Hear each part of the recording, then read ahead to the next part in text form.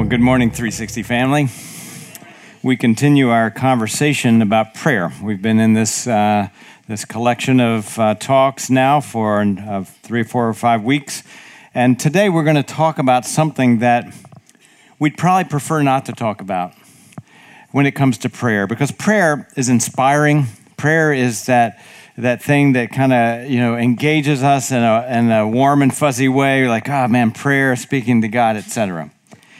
But there is a part of prayer that's tough, and a part of that is hard to understand. And I don't want to have an entire collection about prayer and just focus on those things that we do get. We also want to talk about the things that are sometimes challenging. Otherwise, what happens is you become solo, and you think, gosh, it must just be me. I guess I'm not doing it right. I'm not doing it well. Or there's something in my life to blockade that. So that's kind of where we're going to land today. In my generation, we grew up in such a way that there was certain information that we didn't ask. We knew we weren't entitled to it. Men's salaries. We didn't ask about each other's salaries. I grew up in my home, 18 years in my house. And I, to this day, don't know what my father's salary was. It was something you didn't ask. You weren't entitled to that information. You didn't ask about women's age or weight, especially my grandmother. I literally don't know how old my grandmother was when she died, and I certainly don't know how much she weighed. It was a no question. However, in this generation, do you see the trend? It's almost we feel entitled to full disclosure. We feel like we should know the salaries of CEOs and athletes and political figures, that we're entitled to know that information, as we often roll our eyes at the amount once we figure it out and find out. We feel like we should know the conversations that take place in the Oval Office. WikiLeaks says that you ought to know the intel of this country, that you ought to know all the information that's happening. But I would propose to you that there's some information that we shouldn't know, that we're not entitled to. And it's okay to have a certain level of mystery and unknown. And so it is when we come to God. Because we're more advanced scientifically, we're more savvy intellectually, we're more connected globally. We feel that we should know why things happen and what God is up to. Why is there so much poverty? I'd like to know. How come there's so much social injustice in the world? Why doesn't God do something about this? And many people say, I'm not going to even lean my belief toward God until I know these answers. That's a prerequisite for us to have full disclosure. Now, Jesus came and he made God more friendly. To be honest, he made him more touchable, as the Apostle John says in his first letter. Speaking of Jesus, he said, that which we have touched, that which we have seen, that which we have heard. God came to us and made himself more tangible through Christ. And yet, even though he is our Savior and our friend, we're also told that God is still mysterious. And there's a vast level of things about God, his motivation, that we don't understand. Let me frame today by a few scripture verses, and then we're going to land today. Sometimes we plant in one place in Genesis chapter 15. If you have your Bibles, then you can go ahead and kind of navigate toward that. Sometimes we move all around, but today we plant. And sometimes good to have that in front of you. Otherwise, we'll have all the Bible verses and passages on the screen as well. But before we get to Genesis 15, let's just frame a few things about God. Job chapter 11, verse 7 says this, God asking, can you discover the depths of God? Can you discover the limits of the Almighty? Deuteronomy 29:29, the secret things belong to the Lord our God.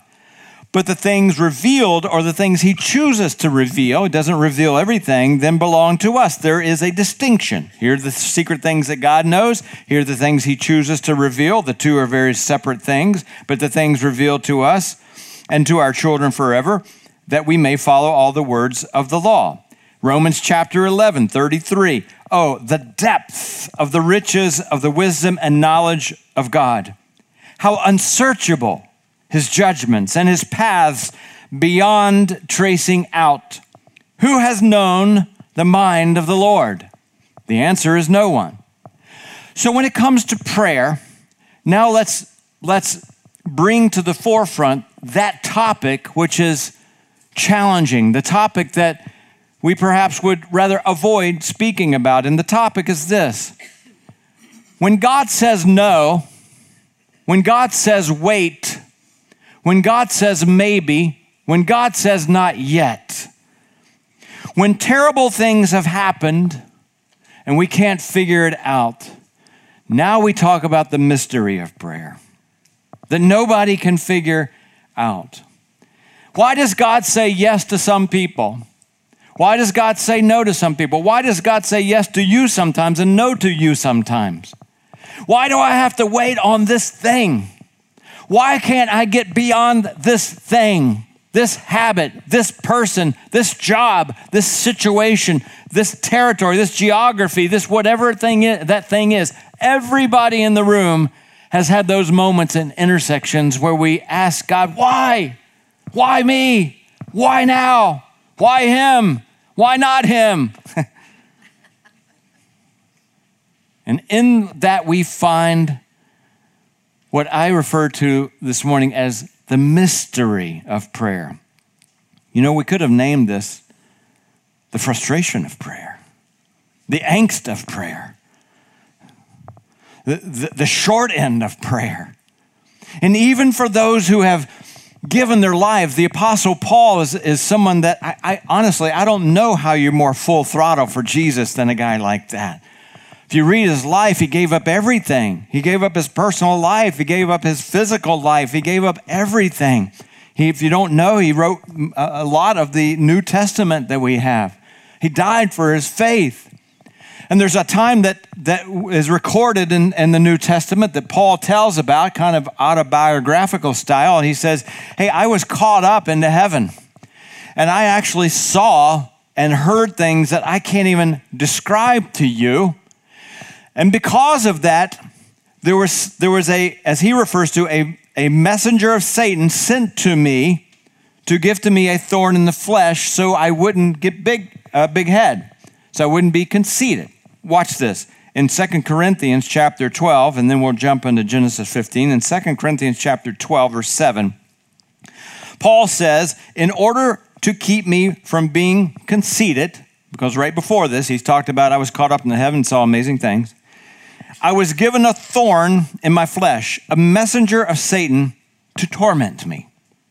3 times I pleaded, not asked, not like a gentle, mild devotional time, personal time with God. I pleaded.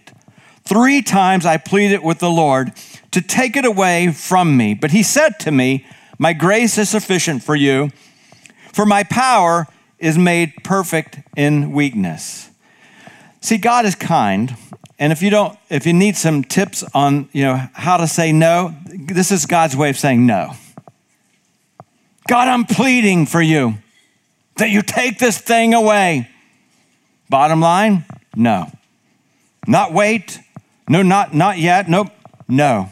The answer is no. Paul comes back again. He comes back a 3rd time. God, please. No, I'm sorry. It's not going to happen.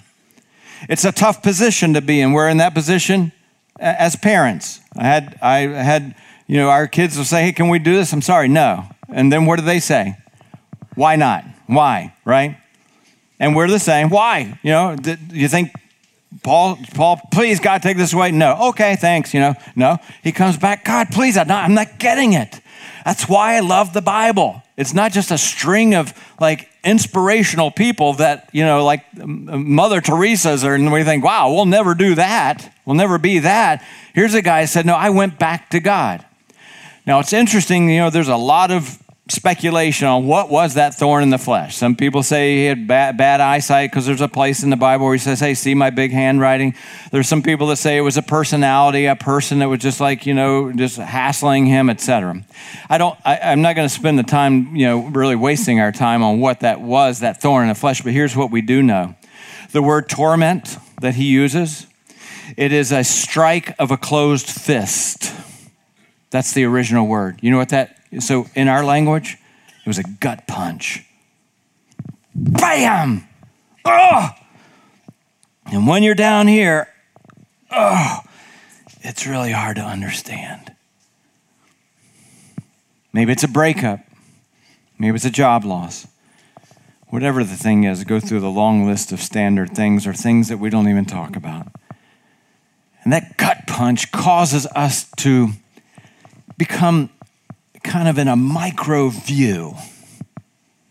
We ask, oh, God, you got to explain this. I need some answers. What happened in my life? And I need confidence to know, give me something to hang on to, like you're on a subway. You need a handle to hang on to. Because there are times in our lives where in that moment, the film starts playing. Sometimes that film says, you know what? God doesn't really like you. You know that thing you did 3 years ago, 3 minutes ago, 30 years ago? You know that thing? That's why it's happening. You ever had that film playing in your mind? Even though you've settled it with Jesus, you're like, hey man, the cross, God forgave me. But all of a sudden, when you've got the gut punch, somehow it comes back up. Yeah, that's what it was right there. And sometimes friends like Job don't help much, do they?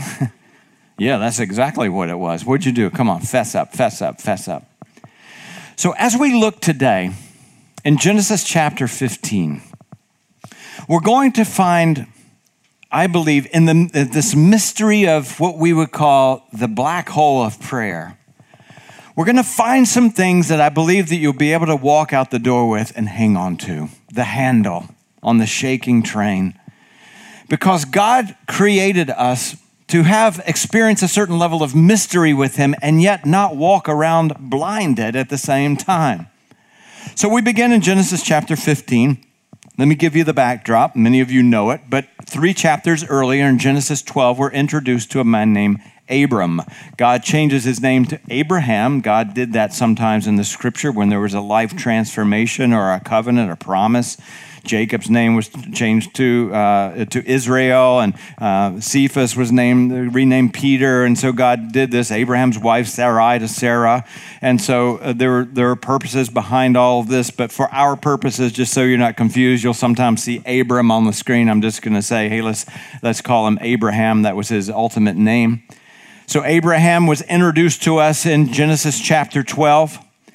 At that moment, he was 75 years old. God came to him and says, I'm going to make of you a great nation, which would require having a child.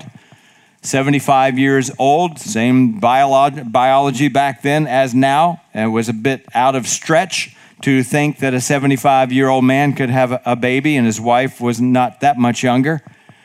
And so God came to him and says, I'm going to make you a great nation. And we're told that Abraham believed, and God credited him as righteousness. You believed, that's going to be a plus in your column. And so then we go to chapter 13. Chapter 13, when Abraham moved out of his former country called Ur to the promised land where God was taking him, he took with him his nephew Lot. In chapter 13, we find that there were some issues going on in the family. That's highly unusual. I know you have no issues in your family. And they decided to amicably part ways. And so once Lot parted his way, God said, hey, come over here for a second. Probably stood on an elevation. He said, look into the promised land. And when he looked into the promised land, God said, you see north, you see south, you see east, you see west. I'm giving it all to you. And your descendants I'm giving. So there's a promise in chapter 12. There was a promise in chapter 13. And this promise was a miraculous promise, a bit out of stretch for the human capacity. And then we come to chapter 15. And this is where God invites Abraham to come outside the tent at night. Said, gaze into the sky, count the stars if you can, which of course he couldn't. And he says, God says, I'm going to make your descendants as many as the stars in the sky. There's one problem. One problem in Genesis chapter 15. I remind you, in Genesis 12, when God gave him the first promise, he was 75 years old. By the time we get to Genesis chapter 15, where God says, count all the stars, you can look in the very beginning of the next chapter, 16, and you can figure out that at this moment, when God told him to count the stars, he was now 85. That's a 10-year gap. Now, I don't know at what point that we take a wait and not yet to a no. You know what I mean? So it's year one. Hey, come back. You got to tell your wife, hey, I know I'm 75, but I just had a conversation with a guy. He said we're going to have a baby. That's tough enough, right? With your wife. But what makes it a little bit tougher is like, nope, still pink or blue. I forget how that thing works. Whatever. Still no baby. No baby. Year 2, no baby. Year 3, no baby. Year 4, no baby. 5, 6. Okay. See, the needle on my weight-o-meter just fell off. Now I'm going to go to my wife and say, hey, I think the answer is no. And I must have eaten something that day, and I thought God had done something to me, right? You ever had that moment like, man, I'm sure. And like, then I'm not quite sure. 10 full years of waiting. So Abraham begins to ask questions that I believe that we would say, that's justifiable that you would ask. Genesis chapter 15, we begin in verse 7. God also said to Abraham, I am the Lord who brought you up out of Ur, your previous location of the Chaldeans, to give you this land, the promised land, to take possession of it. But Abraham said, O sovereign Lord, how can I know? It's a great question. It's a reasonable question. It's a question that we all would say, how do I know, God? Because it has been a decade. You brought me out of the tent. You get me all excited. My wife was excited, not so excited anymore. It's been 10 years. How can I know?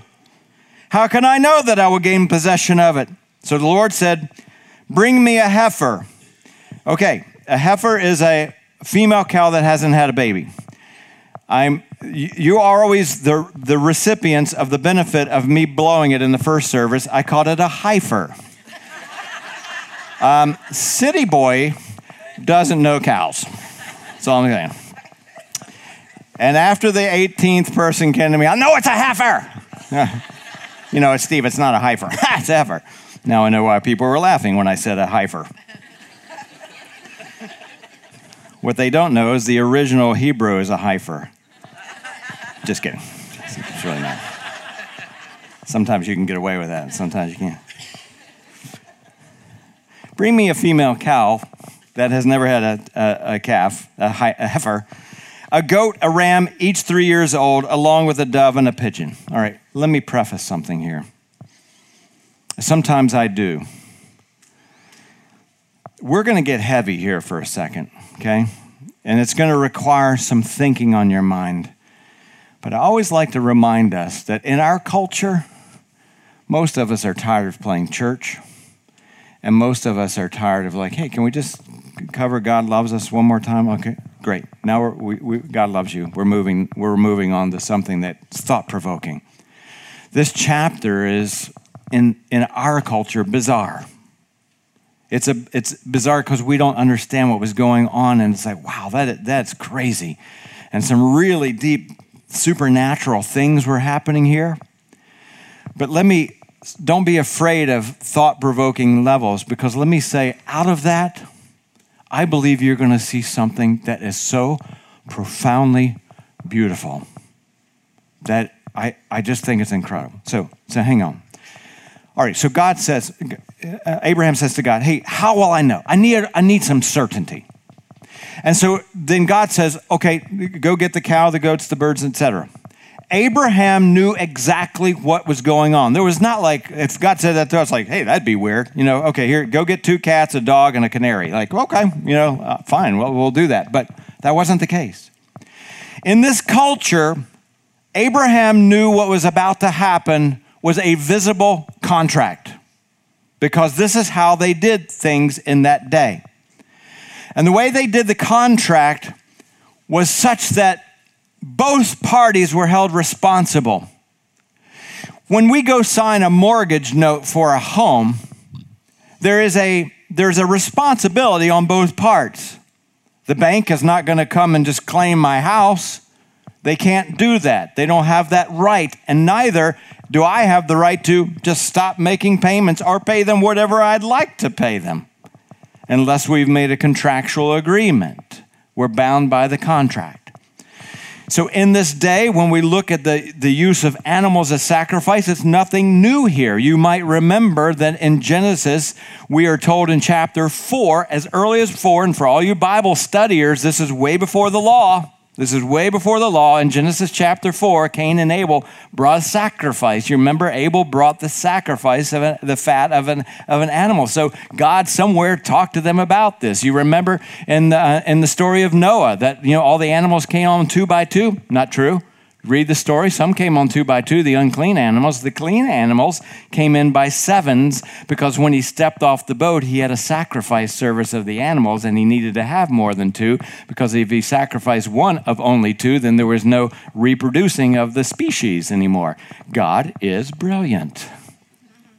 So now he says, go get this, this heifer and this goat, et cetera, et cetera. He goes and gets them, and then he brings them back, and God gives them this instruction, chapter 15, verse 10, which Abraham already knew was going to take place.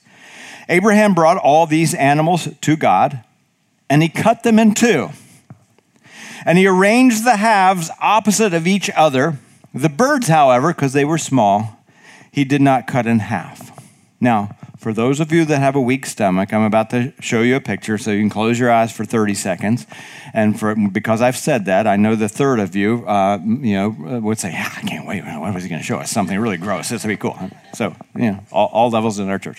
So when I found a depiction of this on the internet. Somebody drew this. And so you see the animals kind of in this little forged out area on both sides with the blood running through it. Okay? All right, so you can take that image off the screen if you would, for those that freaked out. And I've already talked about a pregnancy test and sawing animals in 2. Welcome to 360. So glad you're here this morning. Yes, it's about to get crazier. Here's how the covenant worked. When you go into a bank and you say, I need a $100,000 loan, they're not going to say, you know what, you kind of look honest. Here it is. Hey, let's shake on it. They're not going to do that. They're going to make you sign an agreement by which you can be held responsible. You see, you defaulted on your loan, and I have it in writing. You're responsible. We're going to have to work this out. There's something that a person can go, that the institution can go back on. In that day, here we go. In that day, they took these animals, they split them in half, they shed their blood, and they separated them on both sides. Whoa, here we go. And so then, hand in hand, both parties walked through the middle of these dead animals. Crazy for our culture, right? Crazy. But in that day, what it meant was this. As you and I are walking through, so let's say Chris and I are making an agreement, as Chris and I are walking through together, what we are saying that if either one of us fail on the contract, then we are dead like these animals. We deserve the death like we did these animals. They were playing for real. And as we walk through, this is what we're going. Now, remember the question. Remember the question that Abraham asked. How can I know? I'm in prayer. I've been asking for this thing. God, I need to know some things. And God says, okay, let me tell you some things you're going to know. Let me tell you some things that you ought to know. So we just started an NFL. Season starts here in a few weeks. I saw a pregame last night, which are totally, they're kind of boring, but they started. And I'm intrigued by, the main coach. He's got that, 80s style headset phone thing going on his head. And every time he speaks, you know what he does, right?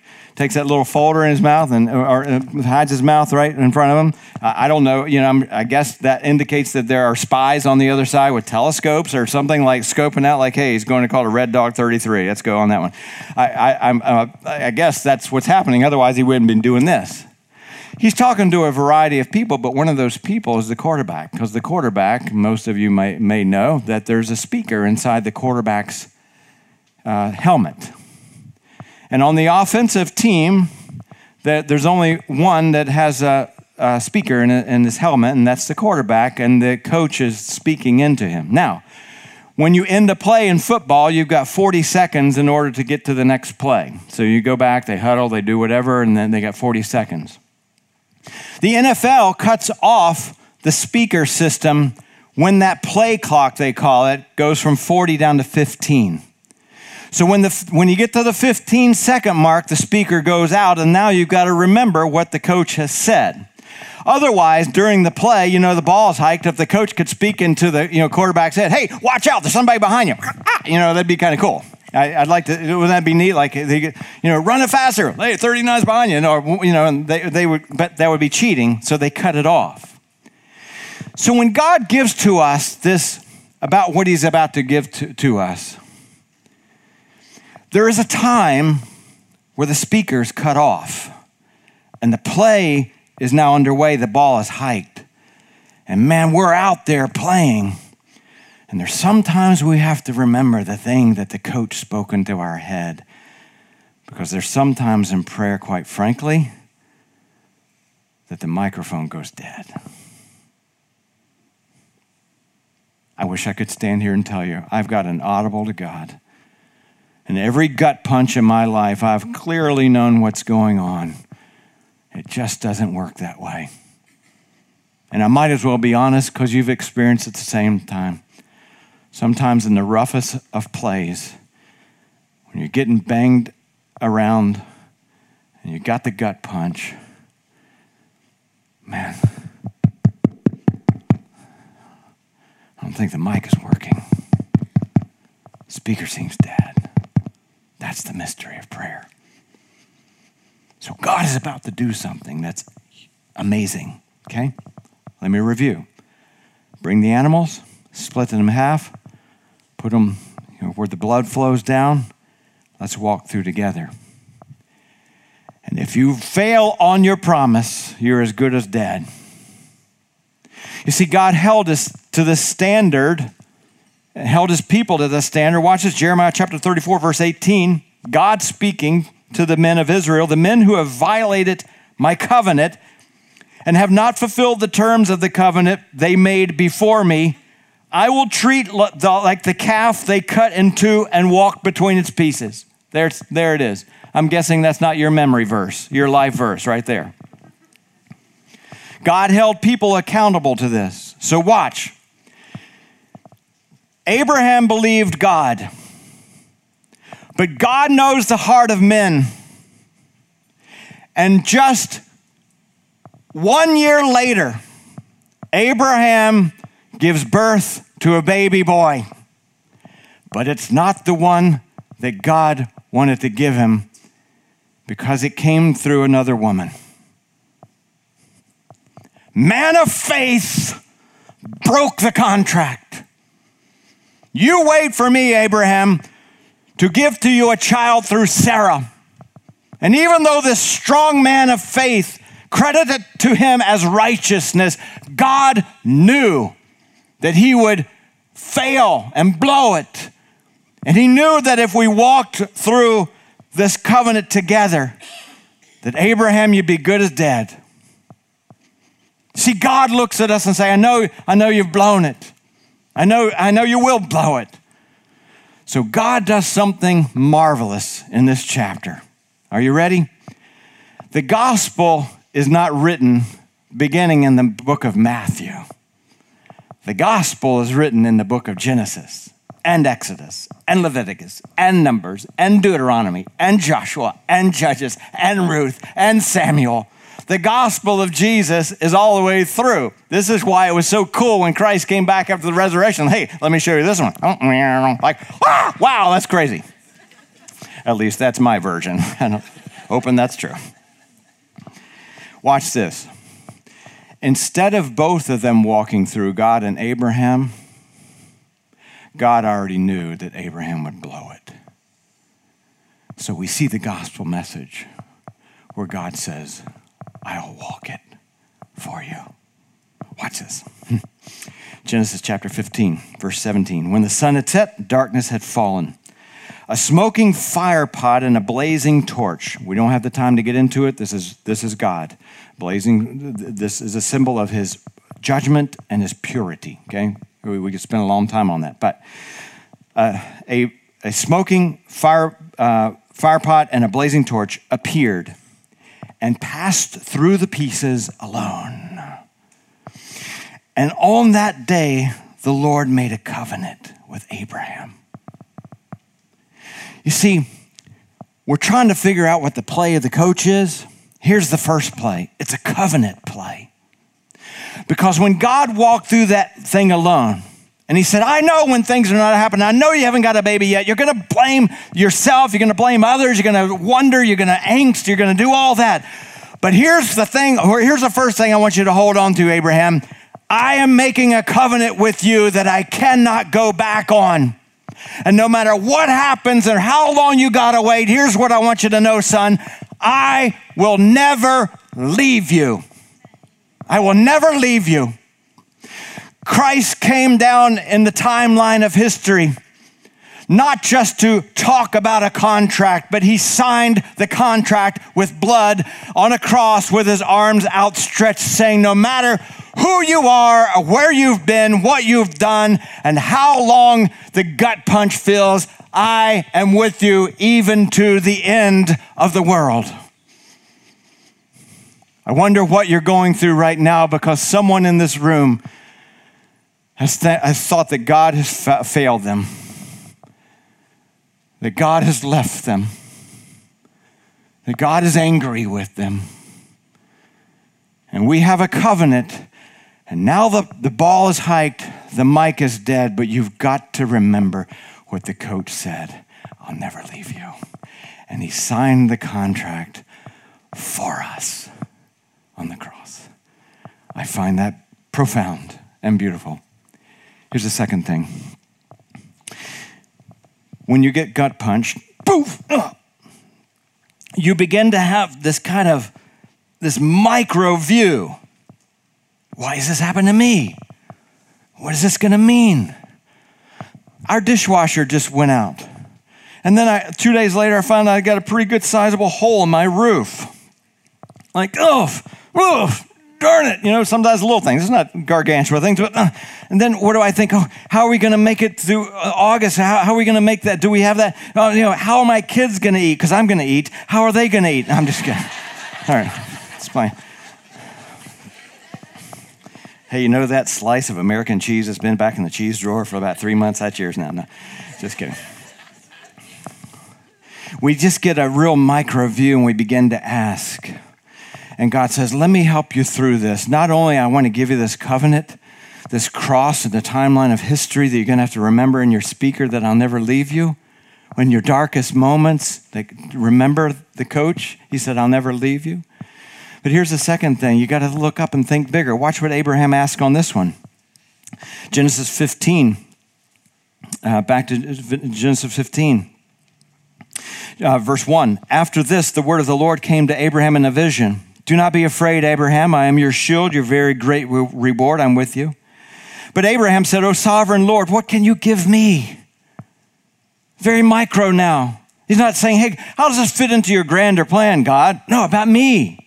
This is what happens in the gut punch. We bend over at the waist. What can you give me since I remain childless, and the one who will inherit my estate is Eleazar of Damascus? That was his servant. And so he as we review, but watch what happens. Now, let me just say that I am a firm believer that God breathed every word in the scripture.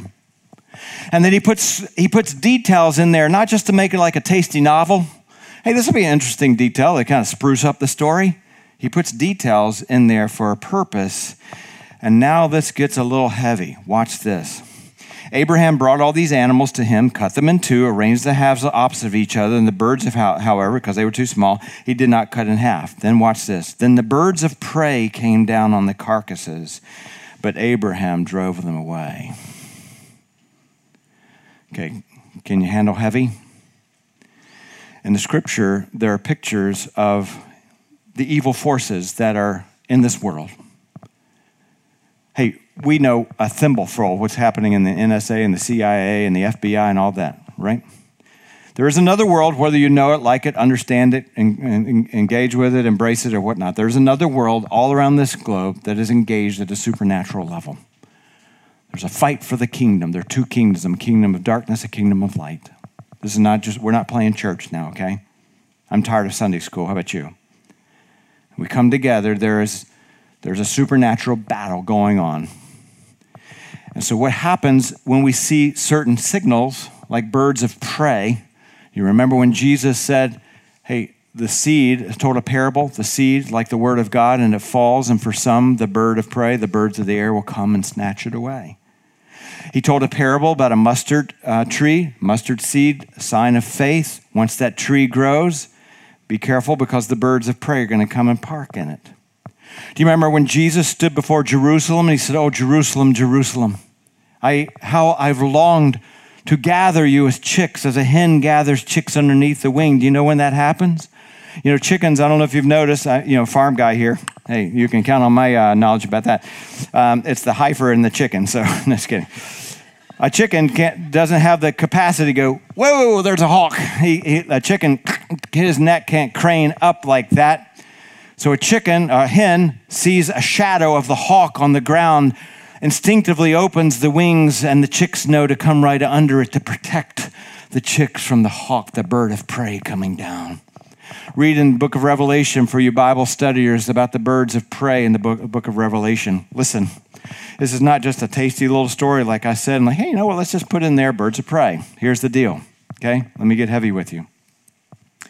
Whatever is happening, that gut punch in your life, it's not about you.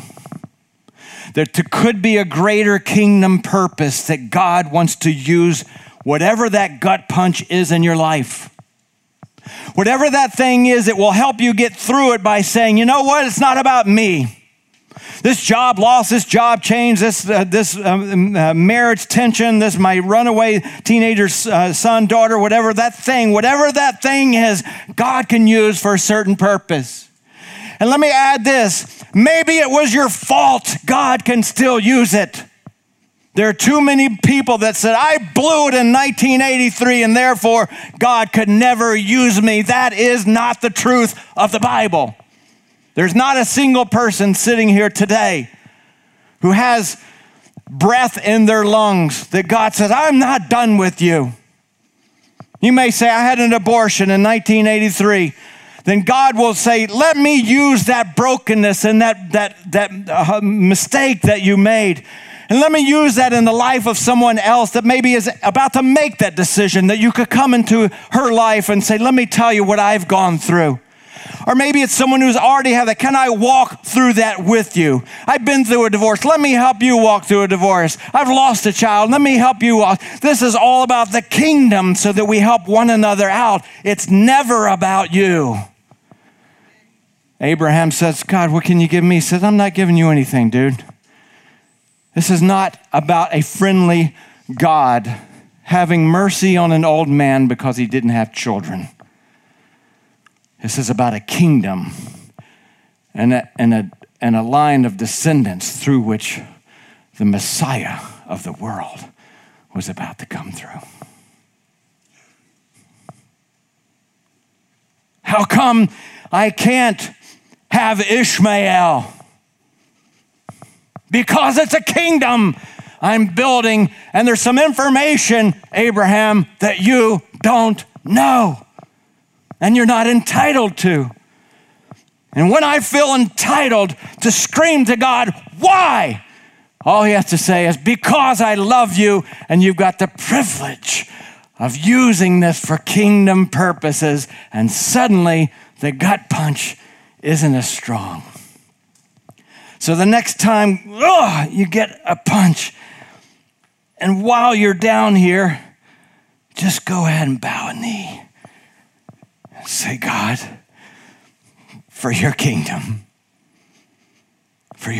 God. Because the birds of prey want to pick the sacrifice.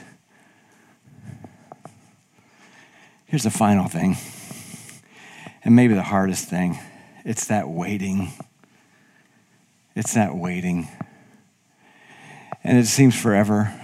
And when you're on the backside of waiting, you know what I mean? Like if you went through something, it was like 12 years and it was really hard. And now you're removed from that. You look back and think, hey, it was only 12 years. It doesn't seem so long at the time. And you think, man, I've really grown. I'm a better person. My character's developed and all those things as you're looking back. But I tell you, on year 6 of 12, dude, it's like, when is this over? And some people never get over the rest of their lives. There's no indication that Paul ever got rid of the thorn. He lived with the rest of his life. Abraham had that baby. The baby that was promised to him when he was 75 years old. Do you know how old he was when he had the baby? 100.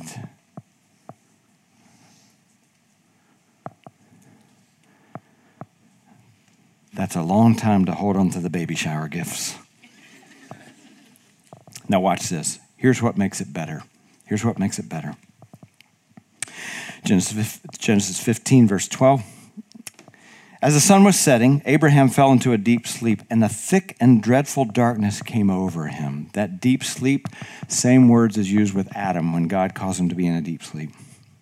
Then the Lord said to him, I'm going to give you some information. You don't get it all the time, but I'm going to give you some information. Watch this. Know for certain. Know for certain. Know for certain, Abraham. I know you're really anxious and worried. I got this. Let me tell you, this is called prophecy that you're about to read. Predicting, foretelling the future. Know for certain that Abraham, your descendants will be strangers in the country not their own. He's speaking of Egypt. Hadn't happened yet. And they will be enslaved and mistreated for 400 years. Let me be specific with you, Abraham, because I know exactly how long this gut punch is going to last. You can relax in me. You can be certain that I know every day, month, week, second when things are going to change. Know for certain. Verse 14, but I will punish the nation they serve as slaves, and afterwards my people will come out with great possessions, just like they did. Exodus 13, 14, 15. You, however, will go to your fathers in peace and be buried in a good old age. In the 4th generation, not the 3rd, not the 4th, 5th, but in the 4th generation exactly, your descendants will come back here in this promised land. For the sin of the Amorites has not reached its full measure. That's who was living in the land. I know about you. I know about your enemies. I know about the timeline. I know about Egypt. I know about the slavery. I know about the possessions you'll have. I know every single detail.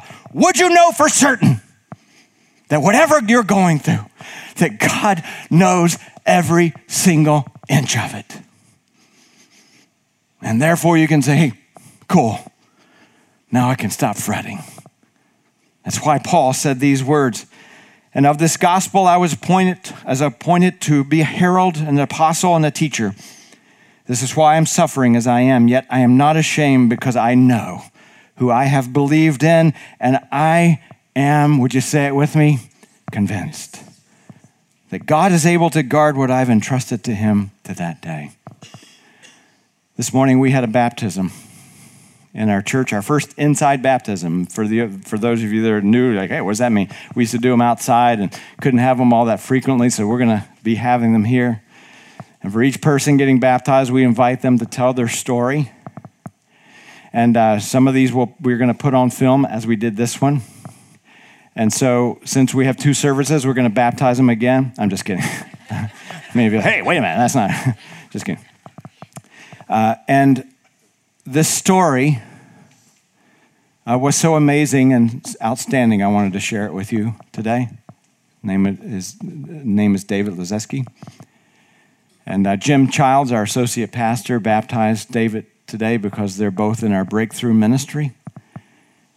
And as you look at David's story this morning, and we're going to worship afterwards, by the way. We intended to shorten on the front side, so I'm just going to ask the band, you can come on up if you want as we get ready for this film. But as you look at David's story, here's the thing I want you to kind of keep your radar open for. I want you to think about the time, the years that there were those praying for David. And some praying longer than it took Abraham to have his child, 25 years. To give us hope and encouragement in the darkest hour that God knows everything about it, that God has promised to be with us, and that there are greater kingdom purposes. Let's take a listen to David's story. My name's David Lazeski. I am the prodigal child. I was brought up in a Christian home, and I accepted Jesus when I was 9, but in my teens I started having a same-sex attraction, and I ran towards that because I didn't really know how to reconcile that with God. I lived a life in that gay lifestyle for 30 years. You know, God blessed my life, gave me the riches of this world, but you know, throughout every time you get that new home, that new car, that next success, that next goal, God always leaves that hole that can never be filled, that can only be filled with Christ. And for me, having all the blessings that God can pour on me only made that hole bigger and bigger. Until that moment of surrender, when you come to the end of yourself and you realize that there's something much larger than what this world offers. And so I was searching for that, and that's when I found it on March 13th, 2016. I watched a video that was entitled How Jesus Would Preach to the LGBT Community, and it caught my attention. And as I watched that video, 1 Corinthians 6 verses 9 to 11 was part of that. And those words where it says that, you know, homosexuals will not inherit the kingdom of God. But those 5 words, that is what you were. I found freedom in those words. Because I bought into that I was born this way. And I was like, wait a minute. If that says that is what you were, then that's not who I am. And if that's not who I am, then I am acceptable to Christ. And it was in that verse that I found complete redemption. I surrendered my life to Christ on that day.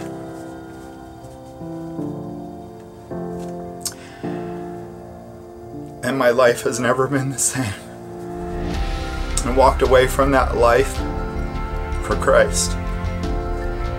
I am standing here today in obedience to be baptized in front of all of you, and to continue to surrender my life to Christ. So all I can say to everyone that is watching, when you have someone out there who you're praying for, my parents prayed for me for 30 years that this would happen.